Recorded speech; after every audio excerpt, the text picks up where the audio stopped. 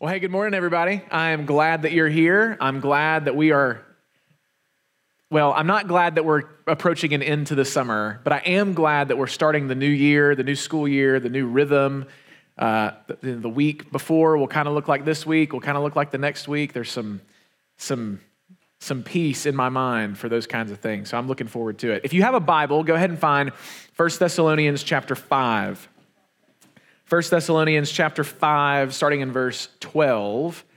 And this is it. This is our last week in 1 Thessalonians. This is our last section of this wonderful letter. And I don't know about you, but I've really enjoyed walking through this letter of Scripture with you this summer. It's been helpful for me as just a reminder of the power of the gospel to transform our lives and not just transform us from the inside out, but transform how we live. And hopefully you've been able to pick up on some of those things as well. Just to give you a heads up, starting next week, so you'll have a week to get your school legs under you and get the rhythm down. And next Sunday, we're going to start our fall Bible study series through the letter to the Ephesians. So in the fall, we're going to go through Ephesians. So you may want to read ahead. And I would encourage you in this next week, just read straight through Ephesians. There's 6 chapters. It'll take you probably 10, 15 minutes to read it. There is so much in that letter for our good and will lead us to glorify God together. So I'm excited to get into it with you. But that's where we're headed after this week. Today, though, we'll be sent to go in the grace of our Lord Jesus Christ. From Paul, as he's writing to the church in Thessalonica, but also by the power of the Spirit, he's writing to you and to me. And I know that we're being sent in the end of this letter into a new season of life, right? It's the new school year. A new year means a new grade, new teachers, new classes, maybe even a new school for a lot of you. You're moving from one school to the next. And so all of that invites new opportunities and also new challenges, right? Some things will be different from last year, and for some of you, that's a good thing. For some of you, that's a sad thing. And so how are we going to leave the summer and go into this new season of life together in the grace of the Lord? I hope that we'll see in 1 Thessalonians 5, in Paul's last section, that there is a good word for all of us this morning. We're going to be sent to go in grace as the church, and we're going to be sent to go in grace in our own hearts individually with the encouragement of God to go on a clear mission. So that's where we're headed this morning. So let's read. You should be in 1 Thessalonians chapter 5. We're going to start in verse 12. We'll read a couple verses and then we'll dive in together. Paul writes, "We ask you, brothers, to respect those who labor among you and are over you in the Lord and admonish you, and to esteem them very highly in love because of their work. Be at peace among yourselves. And we urge you, brothers, admonish the idle, encourage the faint-hearted, help the weak, be patient with them all. See that no one repays anyone evil for evil, but always seek to do good to one another and to everyone." Let's pray before we go any further. Oh God in heaven, I'm grateful for these students and for the opportunity that we have to open up your scriptures and to hear you speak. Lord, this is your word. It is inerrant, it is infallible, it is authoritative, it's clear, it's necessary, and it's sufficient for all that we need for life and godliness. And so I pray for these students and these leaders as we spend time together in your word, that we would hear from you. And that by the power of your Spirit, you would transform us, you would equip us, you would convict us of sin, you would empower us to holiness and faithfulness. Lord, have your way among your people today. Help me to teach with clarity. And if anything that comes out of my mouth is unhelpful, unwise, or untrue, Lord, would you let it fall on deaf ears? Give me the words to speak, we ask in Jesus' name. Amen.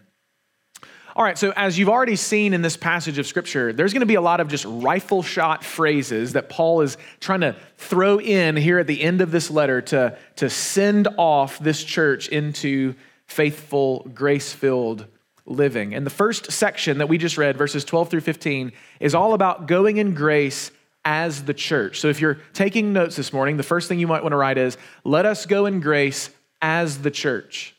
So Paul is writing in this section to the brothers or to the brothers and sisters. In other words, he's writing to the whole congregation and he's saying, I want to make sure that all of you hear what I'm saying. I'm going to give you some practical reminders, some practical counsel for living in a way that honors Jesus. And so he begins with his eyes on the group. So Paul recognizes that the church in this passage has leaders. Right? He says in verse 12, respect those who labor among you and are over you in the Lord and admonish you. So there are leaders in our church who are worthy of respect and esteem for their labor and their oversight. And properly, right, we understand that what Paul is most likely talking about is what we would call pastors, perhaps deacons. In our context at Lakeview, our equipping staff, there are pastors and ministry directors.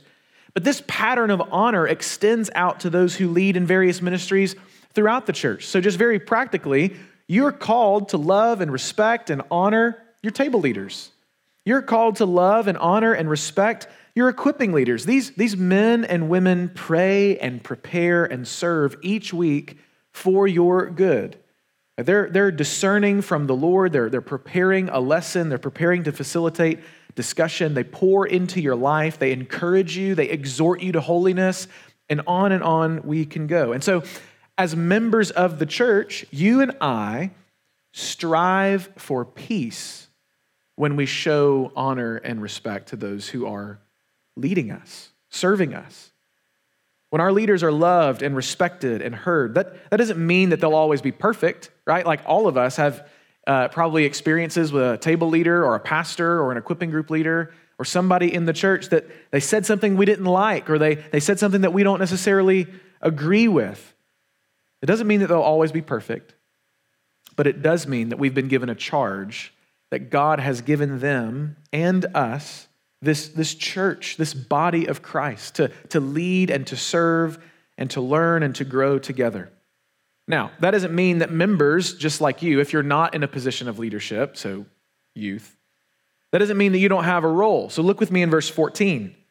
He says, we urge you, brothers, admonish the idle, encourage the faint-hearted, help the weak, be patient with them all. So Paul is saying, all of you have this job to do.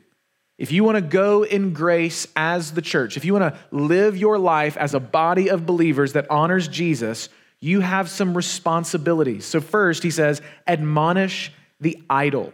What does that mean? To admonish means to warn, to tell somebody, hey, watch out, right? To warn and correct those who are idle, that is, not willing to work, not willing to serve, not willing to involve themselves.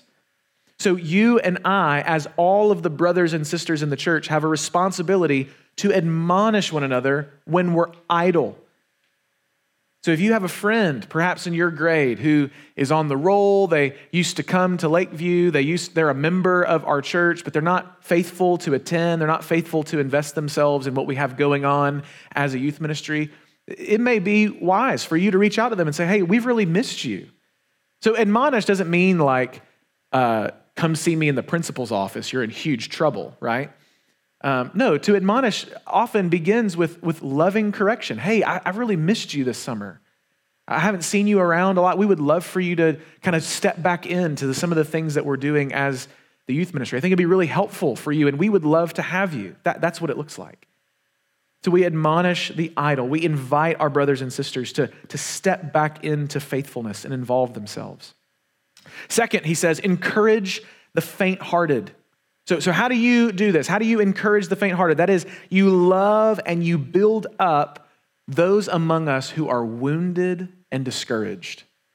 Now, throughout your life, all of us will be the ones who are either wounded or discouraged, right? It could be something that happens in your family or something that happens at school or something that happens in your personal life with maybe a relationship.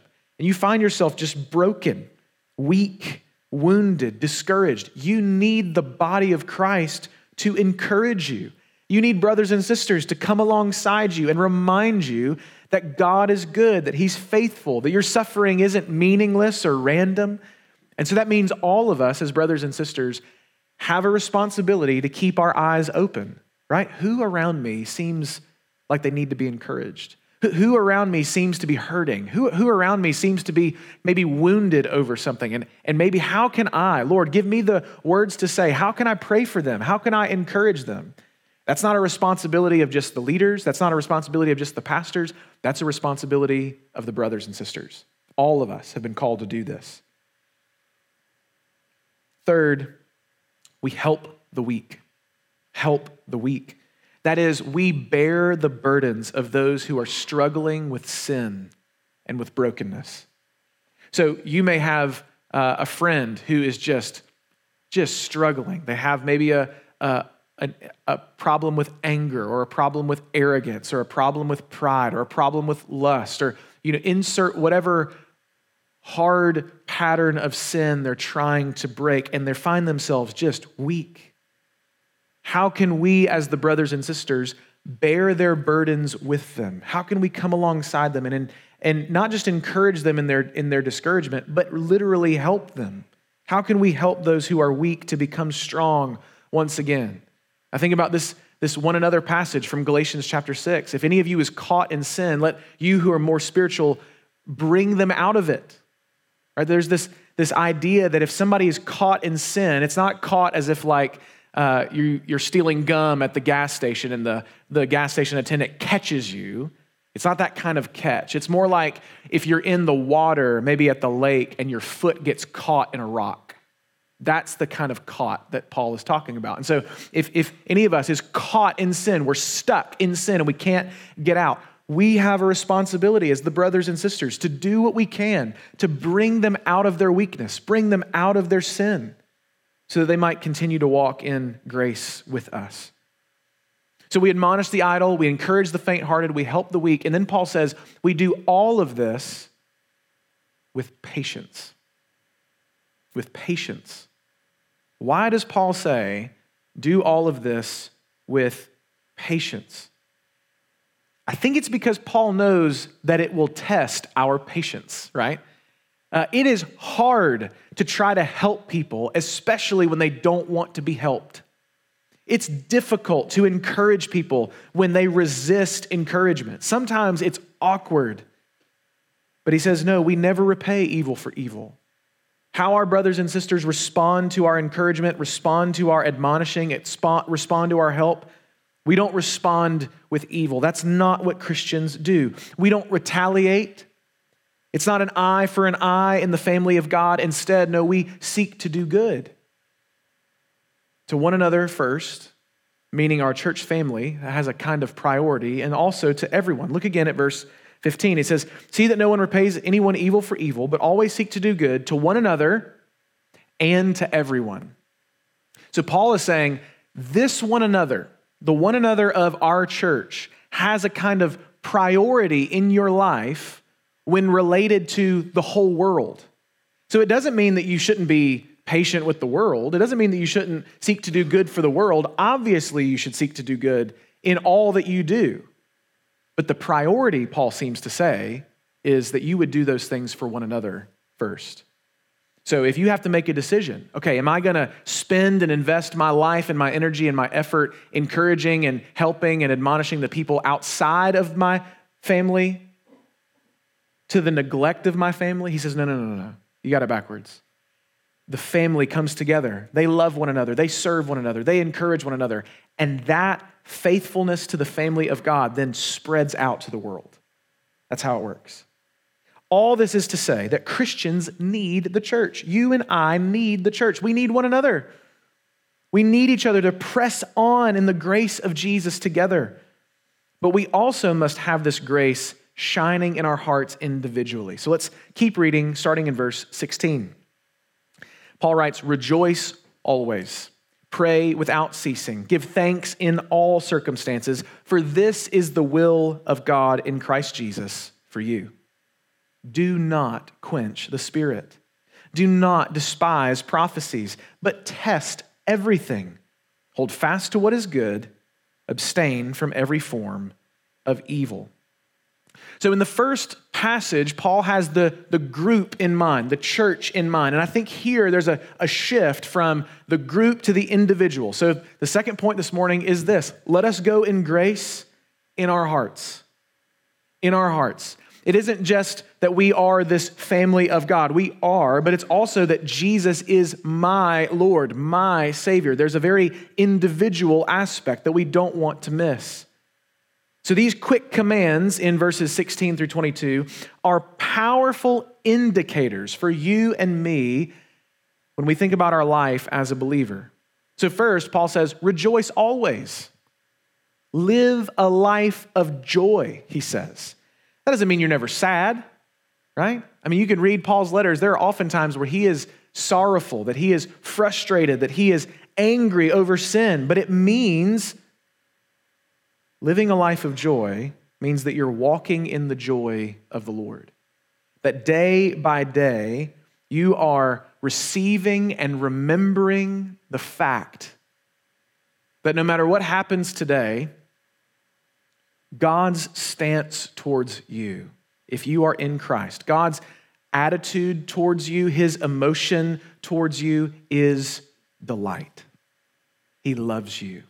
He cares for you. He wants what's best for you. So you can go through this day, no matter what this day brings, and know that even if the whole world falls around me, I have this solid rock to stand on.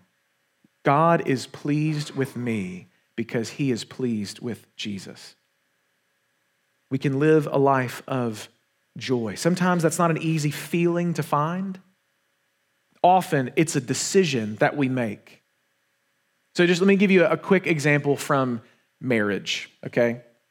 We like to use the word love in our context a lot, but we all know that love has some very wildly different meanings. So if I can say, I love my wife and I love tacos, those are pretty different things, right? Or like, I love jazz, right? Even that, I'm using the same word, but I'm meaning something very different, right? If I love my wife like I love tacos, that's a big problem, one way or the other, right? Like whichever one has priority, I'm out of whack, right? Oftentimes, we think about love as this feeling that just kind of magically appears. And we just live in the state of bliss and love when it comes to our husband or our wife. But you can ask anybody who's married in the room, and they will tell you that is not the case. That often love is not so much a feeling as it is a decision of commitment. It's waking up when I don't feel like dying to myself, as Paul commands me to do in Ephesians chapter 5 for the sake of my wife. When I don't feel like doing that, it doesn't mean that I'm like, well, I don't have to love my wife today. I don't feel like it. No, I make the decision day by day. Lord, I choose to follow you and to follow your word, and I'm going to commit my life to you, and I'm going to show that by committing my life day by day to my wife. And so the love that I have for her is not just this ooey gooey feeling, it's this commitment that I've made. And in the same way, students, you can choose to live a life of joy. That sometimes that joy is going to be so natural to you because of the circumstances in your life. It will feel so amazing that your heart and your mind will be in lockstep. I know that I'm supposed to live in joy and I feel joyful. That's a wonderful place to be. But often that's not the case. So what do I do when I don't feel joyful?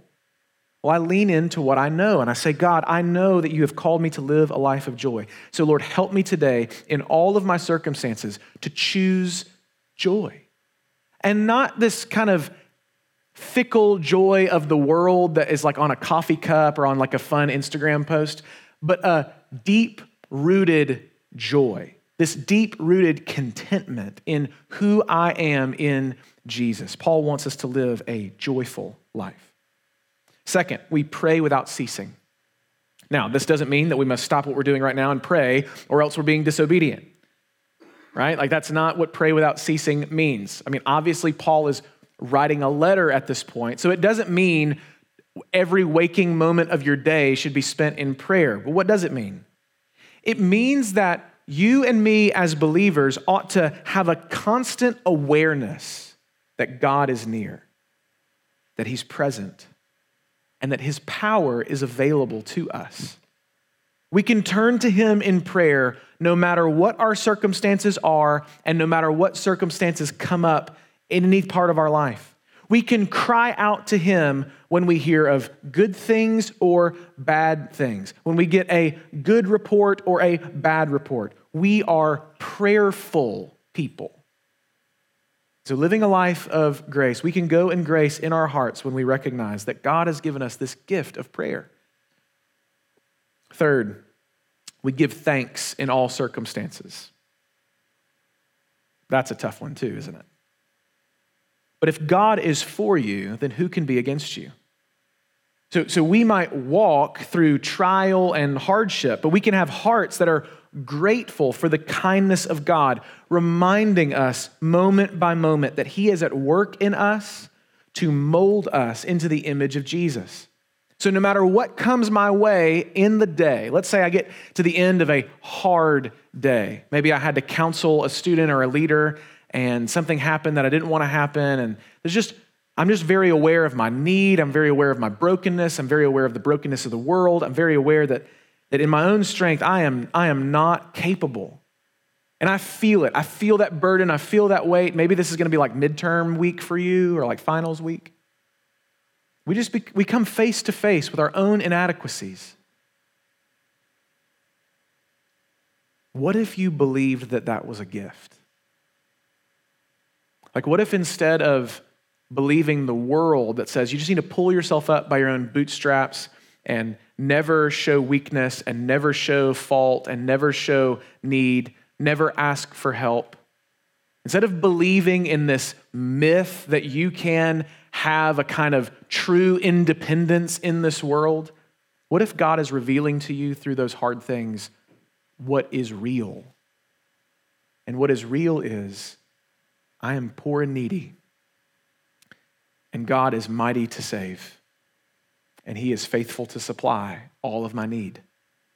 That's a gift. To be aware of our need is a gift. It's something we can be grateful for. We can be thankful for. So we can have grateful hearts in all circumstances.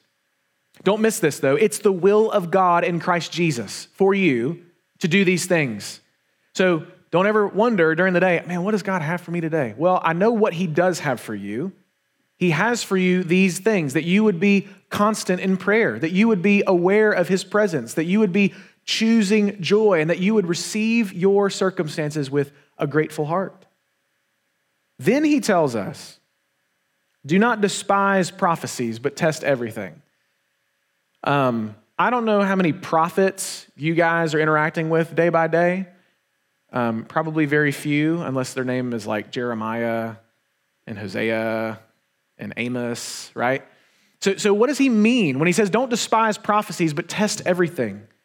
Well, in those days, the prophets were actually active. I mean, there were folks like Barnabas and Silas and Paul the apostle and others who are an Agabus, these guys in the New Testament that are called prophets.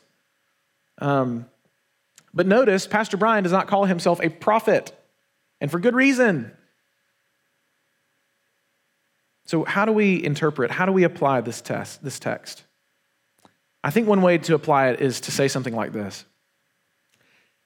In your life, as a teenager, in our culture, in this time, in 2022, there are so many influences, so many voices, and if we're honest, behind those things, so many powers that want to capture your heart in this world.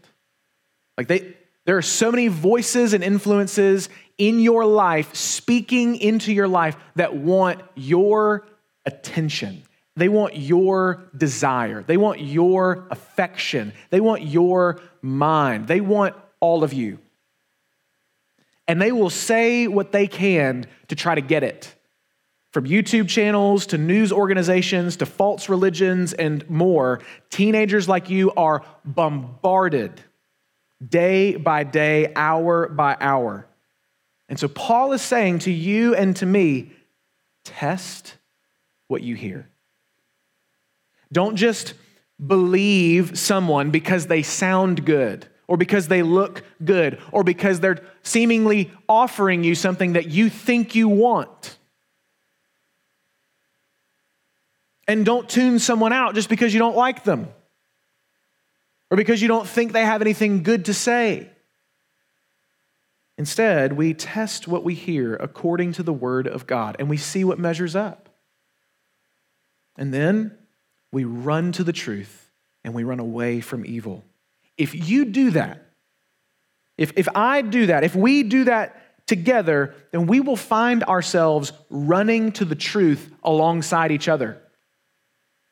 And we'll be running with the encouragement of God. So 2 longer points this morning, 2 smaller points this morning. Let's keep reading verse 23. Now may the God of peace himself sanctify you completely, and may your whole spirit and soul and body be kept blameless at the coming of our Lord Jesus Christ. He who calls you is faithful. He will surely do it. So Paul is telling you and me as the body of Christ and as individuals, let us go in grace with God's encouragement this morning. Here we see that the God of peace will sanctify us completely. He is going to work to transform our whole selves into his holy people. And when the day of the Lord comes, that day that we've talked about for a few weeks now, when that day comes, by his work and by his grace, we will be found blameless. Blameless. Paul reminds us, God is faithful. He will surely do it. He will never forget. He will never leave. He will never fall short. So as you start this new year, we have to remember that God is not just with us, but he is for us.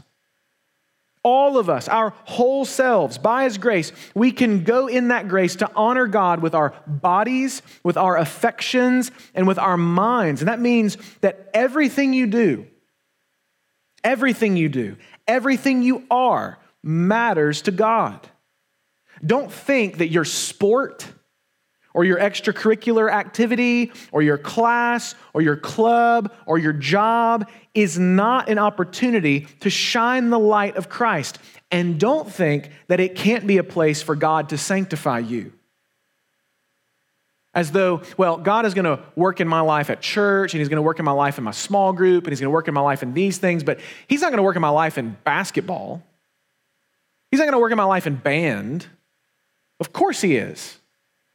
Because he's at work to sanctify you completely.